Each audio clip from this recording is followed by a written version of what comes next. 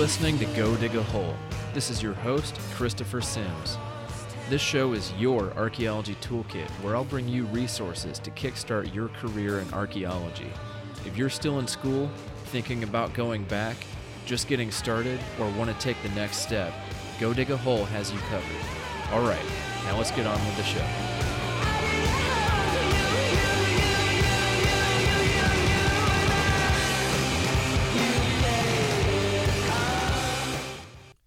Before we get into the show, I'd like to share a quick note to you, the listeners. First, I'd like to thank all of the generous sponsors on Patreon. After the last episode, I had a few new Patreon subscribers. So I'd like to individually thank Nikki Martinson, Kevin Ricks, Ryan Swanson, Rende Durham, and Brent Murphy. If you'd like to support Go Dig a Hole on Patreon, you can just go to patreon.com/GoDigAHole. Also, pardon any weird noises you hear during the course of this episode. The renovation crew at my apartment complex decided to start tearing off the siding as soon as I sat down to record. So I did my best trying to get to the quietest place in the house, which was the laundry room. But some weird noises do come through, so bear with me. I'll be in a much quieter place here pretty soon. Okay, so welcome to the 28th episode of the Go Dig a Hole podcast. Today I've got Dr. Alex Jones with me. She is the founder and director of Archaeology in the Community. It's a nonprofit group dedicated to public archaeology programs based in the Washington, D.C. area. I had Dr. Jones on the show a few episodes ago, and we were covering a very different topic about the Society for Black Archaeologists, and we touched on race in archaeology.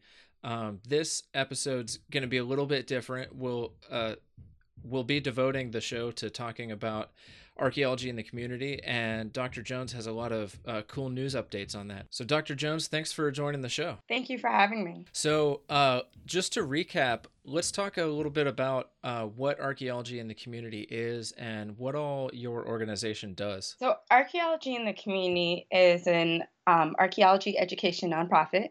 We're based in the Mid-Atlantic region. We have 3 programmatic tiers. We work primarily with youth and youth programs.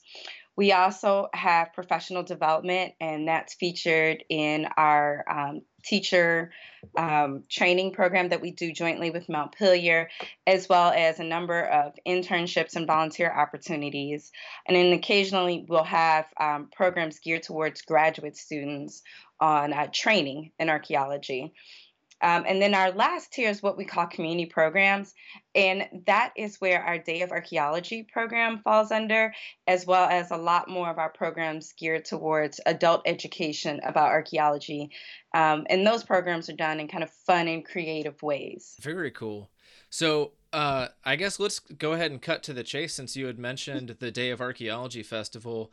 I'm seeing on your website, archaeologyIncommunity.com.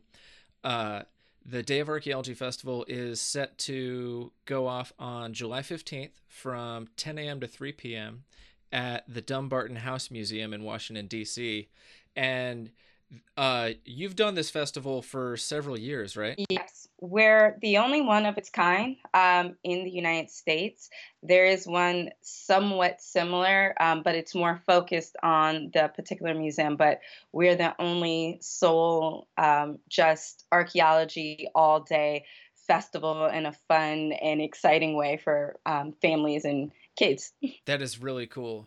I've been to similar festivals too, and it's like you said, they're similar, but it's not solely dedicated to archaeology. Like I went to one here in Portland that had kind of like like public works and stuff attached to it. So what are some of the things that visitors can look forward to at the festival? So Day of Archaeology Festival is basically one day where you can come to the museum. And it's kind of cool because the museum itself it's a house museum. So the Dumbarton House is awesome. They're one of our great partners. They open up the museum so people can tour the museum and the grounds all day for free. In addition to that, on every area of the grounds, you will find a different archaeology organization. And we kind of go after the full gamut. So we have federal, we have government archaeology organizations, we have state level, city level, other nonprofits. We have the ASM, the ASV. So pretty much, I try really hard to pull everybody. Even the Virginia Museum comes out, and they have a resident archaeologist, and she highlights what their organization does as far as archaeology and archaeology education and the programs they have. So walking around, you will see a number of organizations, and what we do is we're very purposeful about the festival. So if you come out as adults, it's not like you're going to be bored because it's only geared towards kids. But if you're also a family of four, there's stuff for kids to do as well as for the parents. So no one's bored. Everybody's engaged. Everybody's learning about something very different, very creative, high tech aspects of archaeology as well. So whatever pretty much you think of when you think of archaeology, we do have it represented there and then some. That sounds huge. So, what kind of attendance are you expecting? Last year we had just over 500 people. So we are definitely expecting for more. We're pushing a little bit harder on our marketing aspect. So we're hoping to reach 800 people in the DC, Maryland, and Virginia area. That's massive. That's really really cool. And so what is the venue like? The Dumbarton House, is it all going to be like indoors, or is it kind of indoor outdoor? Actually, it's all outdoor Okay. because the house itself is the museum. So, which makes it a lot cooler because you have space. So, we also, different organizations will have things either placed out on the grass. So, last year we had one organization that was flint napping. So, you could kind of sit down in the grass and watch that. We had another organization that kind of made it a U-shaped tent. So as you walked around to their different tables, you saw posters, you saw artifacts. So kind of the story of the site was completed with the kind of transition around the U. So yeah, it's definitely outside, which mean, and it's also July, which means please have sunscreen on. But we do have tents up, so as you walk under the tent to talk to the different archaeologists, you are shaded for that little bit of time. Nice, nice. That's pretty crucial for that part of the country. Uh, Yeah. well, that's really cool. And so you had mentioned too that you're getting creative about your sponsorship and your partnering. And I noticed in your recent Do More 24 campaign that you had partnered with the United Way. Do you have support like that for the Day of Archaeology Festival? Traditionally, with the Day of Archaeology Festival, we go after corporate sponsors. So for the third year in a row, we have been extremely happy and excited to partner with Stantec. And for most archaeologists, at least on kind of the East Coast, Stantec is a CRM firm that does a lot of great work. So they, for the third year, are being a corporate sponsor. We've also had in the past a few local dentist office and doctors as well to sponsor it. So most of our stuff is done on the local level as far as sponsorship is concerned. That's awesome. And so in previous years, have you noticed that the attendance of the festival tend to be just interested members of the general public? Everybody. We've tried really hard. Again, my big thing with this is that as archaeologists, we often talk about how stakeholders, trying to get them interested, involved, excited about. And so, one of the big things with archaeology in the community is I'm very committed to finding innovative and creative ways of getting our communities and all communities involved in and invested in. archaeology. So even we take our marketing campaign the same way. So if you look at our social media sites, we have the posters up, the flyers up, of which are going to get a lot heavier as we go. We put ads in the Washington Post in DC. We run ads on the radio stations. We also put ads out on WIDA, community calendar, and everything else. So we try to go and pretty much pull in as many people as we possibly can, or through the various media outlets, so that we're not just getting one demographic, but we're reaching everybody in these areas. That is that I mean, I can't even find the word for that. That's a model for how it should be done, it sounds like. So that's very impressive. And so what are some of the outcomes you've seen of the festival as it's progressed? Like, have you had partnerships developed through the event, or kind of more education opportunities geared more specifically to like classrooms or certain school groups? For us, we definitely have more people who are interested in, who sign up for our newsletters, who are basically watching what programs we're producing throughout the year, so that they can be involved or their kids can be involved. Um, but for us, the bigger thing is serving as a vehicle, or a medium for other archaeology organizations to get their information out. And oftentimes, what happens is, I mean, people are walking around saying, "We didn't even know this existed. I didn't know I could do this. I didn't know I could volunteer." So, what I'm finding more so is not so much, we don't do it so much for us as, archaeology in the community, but it's more so done to really advance Mid Atlantic archaeology and to get the word out and to kind of work as a partner and a collaborator with all of the archaeology organizations in the region. Nice. Well, that's really impressive. Let's talk about some of the other programs you had. I had mentioned in passing the Do More 24 campaign, and if I'm understanding right, that was a fundraising campaign for archaeology in the community. How did that go? We raised more money than we did last year. We raised about $2,800 during that campaign, which is good because for us, that means that we can offer scholarships for our archaeology club in the fall, as well as we will have money to put towards marketing, which is like the most expensive thing for our festival coming up. Yeah. So, Nice. And you mhm. also had you recently completed a program in Belize. What were you doing with that program? So for the third year in a row, archaeology and the community partnered with the U.S. State Department in Belize to do community outreach programs. And that partnership with the embassy is a partnership between the U.S. government and the Institute of Archaeology of Belize.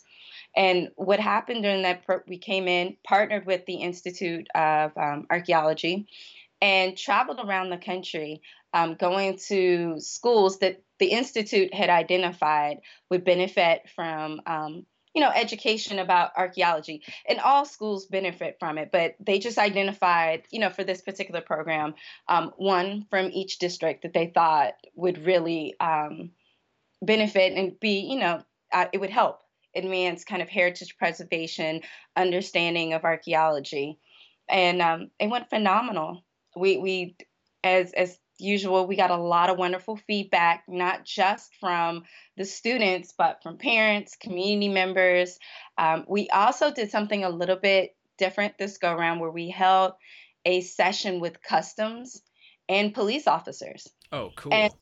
yeah, the feedback was wonderful. One thing was just letting customs and police officers know that, hey, for the past like week, I have traveled around the country with the institute, and we have given them the same message to all of the kids, which is if you see something, tell a police officer.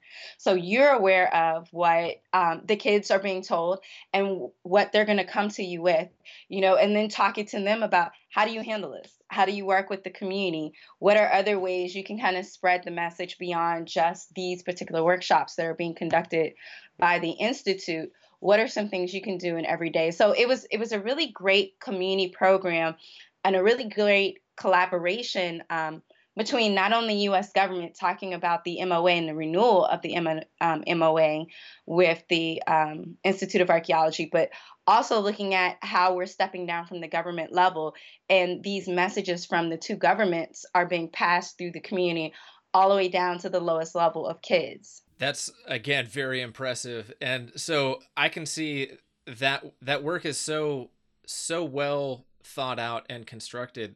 So you've actually completed the entire loop in, you know, creating like a system that harmonizes, you know, because otherwise, you know, there are community programs that if there's not the you know, the administrative level support for it, then the system breaks right there. So that's cool that you've got customs and police on board with that, so that, you know, when you're telling the community, if you see something, say something, that those officials that they're saying something to know what to do with that information. Yeah, it's pretty awesome, and it's pretty great to be a part of it and to actually watch it come to fruition and seeing how, and over the past 3 years, how the program has kind of blossomed and changed a little bit.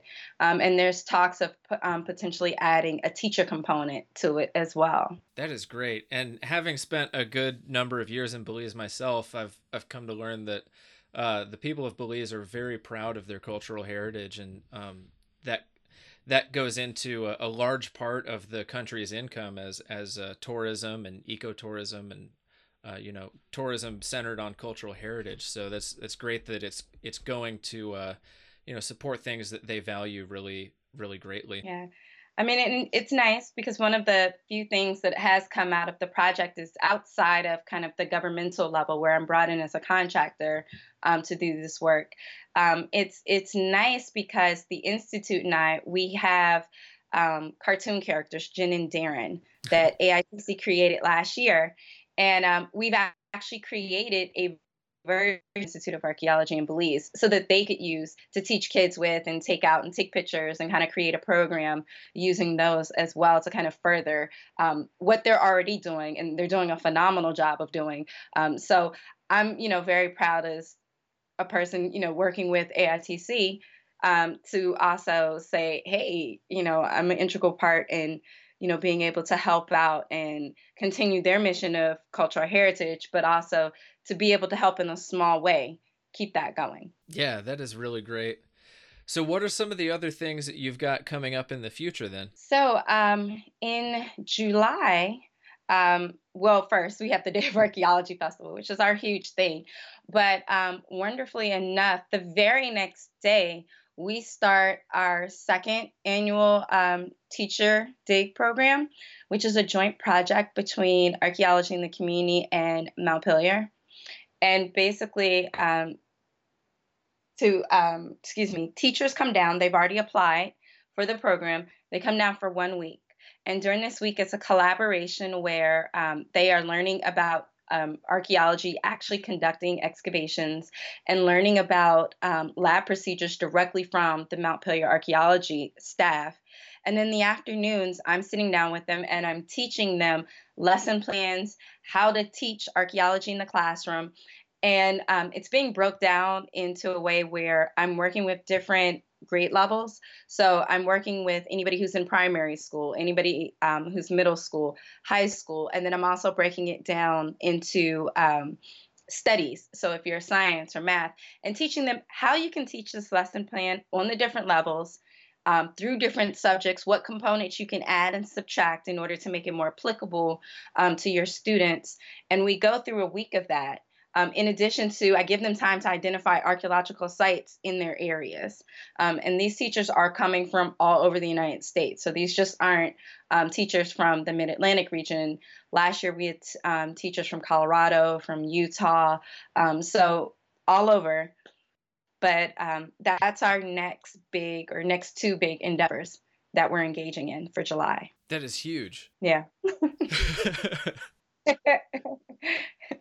Yeah, yeah. Yeah, I can understand how you're so tired and strapped for time lately with Yeah. keeping all this going on.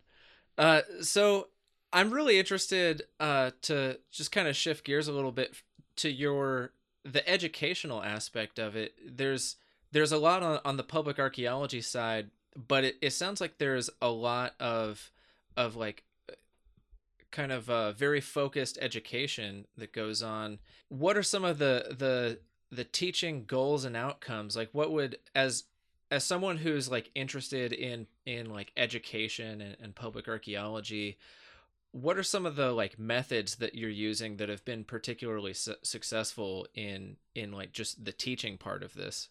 So when you say teaching, my question is, do you mean to the kids? Do you mean to adults? Do you mean to graduate students? What exactly do you mean when you say the teach? Yeah. So it's all of the above. I guess let's start with the kids and move up. um, so one of the rare things, and I think you don't find it very often in our field, is that I was actually trained as an educator first. So I actually have a minor in secondary education, and I taught in sixth grade while I was actually getting my master's degree, and then later just completely switched into archaeology. So one of the benefits I have is that I actually come from a strong education background, and many archaeologists don't have that, which is why kind of some of these concepts of how to work with kids, how to teach on the different levels, things such as, you know, word banks and how those adjust and change per grade level, thinking about state standards, county standards, what are the standards in math and science? Those are all things that we don't think about because we aren't trained as educators. And for me, that's something that I focus on because it makes us a stronger entity.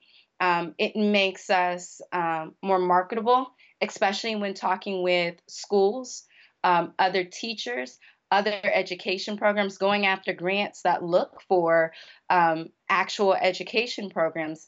It's something that makes us pretty phenomenal at what we do, to not toot our own horn.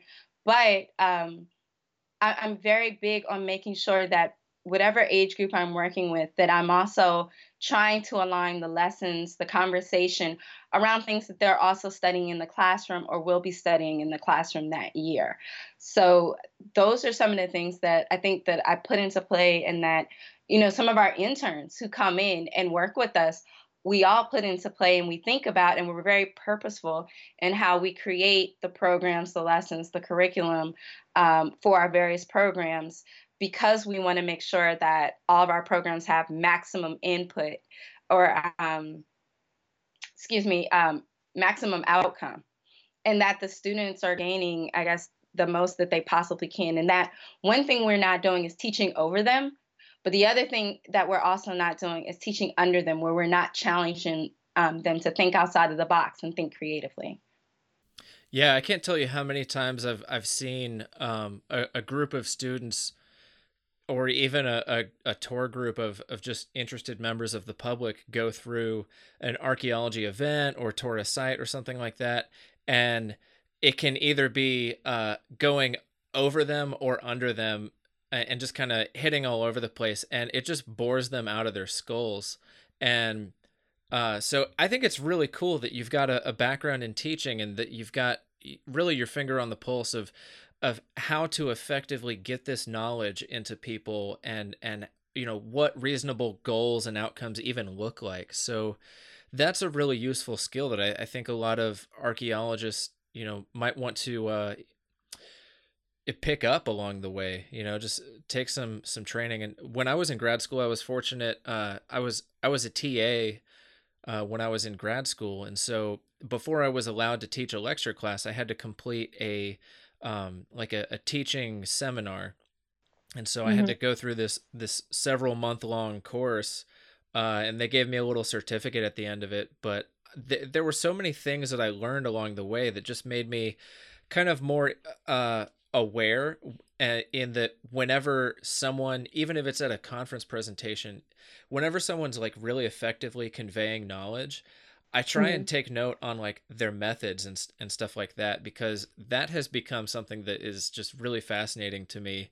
And I think that, you know, lately the topic of effective science communication has been a really hot issue with, you know, archaeologists, but also broader in the sciences. And so it's really great to see an example like archaeology in the community that's so active in, very public facing events and very effective educational goals and programs and all that. So, congratulations. It's really awesome.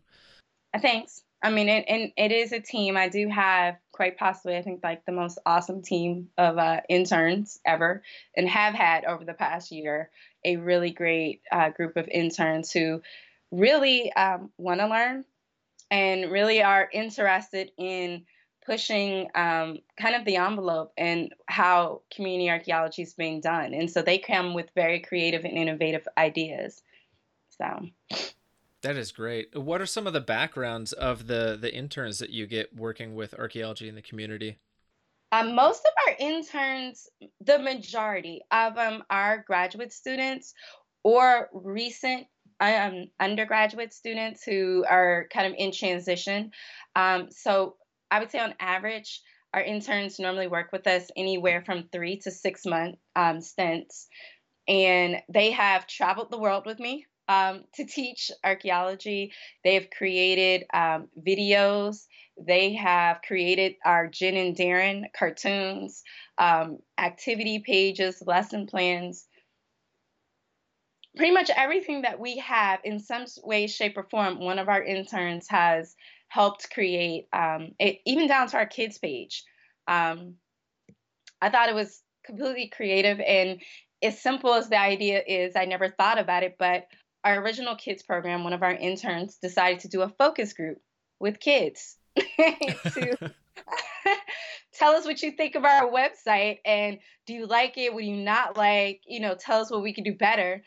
And literally, our very new website for kids that we just launched is based on that focus group and feedback. So yeah, they're very, very awesome and have a lot to do with the magic that happens at archaeology in the community. That is great. And I'm poking around on the kids page right now, and uh it's great. It's something that I want to do all the little puzzles and stuff just cuz it looks fun. But that's amazing. And like you had mentioned earlier when I was asking about the methods and the goals and outcomes of teaching, the website again is archaeologyincommunity.com. It's focused on every single group that can be interested in archaeology, and I'm seeing in the programs and events menu, you've got things for youth, things for the community, things for archaeologists, and it's very well thought out and organized too. There's all the ways to support archaeology in the community, and of course, I can't leave this off of the show. The apparel page, because the Love Archaeology shirt is awesome. There's Thank you. Yeah. we we wanted archaeologists and people who love archaeology to kind of give them a way to push our message without us always having to be there as archaeologists. So I figured what better way than to just, run around the world telling everybody how much you love archaeology. And it apparently I've had feedback. It has started quite a few conversations. So it's working. So. Nice. Nice. Well, are there any other things that you'd like to talk about with archaeology in the community, or even anything else you're working on? I think we covered it all, but what I would like to say is please check out our website. Even though we are a Mid Atlantic organization, we do have a second pilot program coming up in another international location this year that we're kind of keeping a little hush hush, and but our webpage is designed to be global. And it is made so that anybody and everybody can go to and learn something. We do have a community archaeology blog. So anybody who is an archaeologist interested in archaeology, an archaeology student, can submit posts to our community blog. It's been going for 2 years. It is quite popular, and we have a number of sites, methods, and really informative information on the blog, as well as we have a video series called The Dig. where we feature different archaeological sites. So if somebody wants to visit or see a site but can't travel, you can go through and watch the video and get a tour and actually hear from the archaeologists excavating that site. So we really, really have tried to create different programs and different things where people can be active. Even on the graduate student level, I know we are nonprofits, so giving money is not always feasible, but giving your time and contributing and volunteering in some way, whether it's shooting one of the videos to tell the kids about what you do as a graduate student, or writing a blog post, or even answering one of our postcards for our kids for our Message to an Archaeologist program. All of it helps. All of it's important. And yeah, so please check out our website.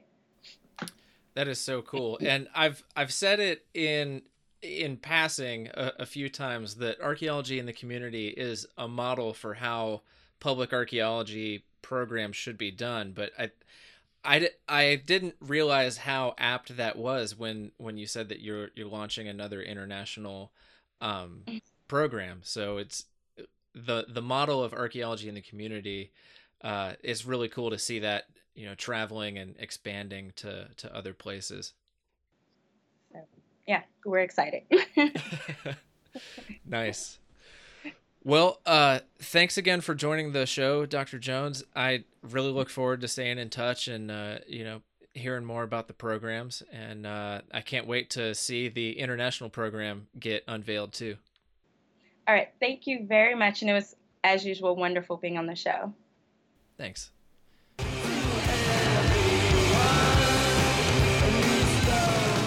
Thanks again for listening to another episode of Go Dig a Hole.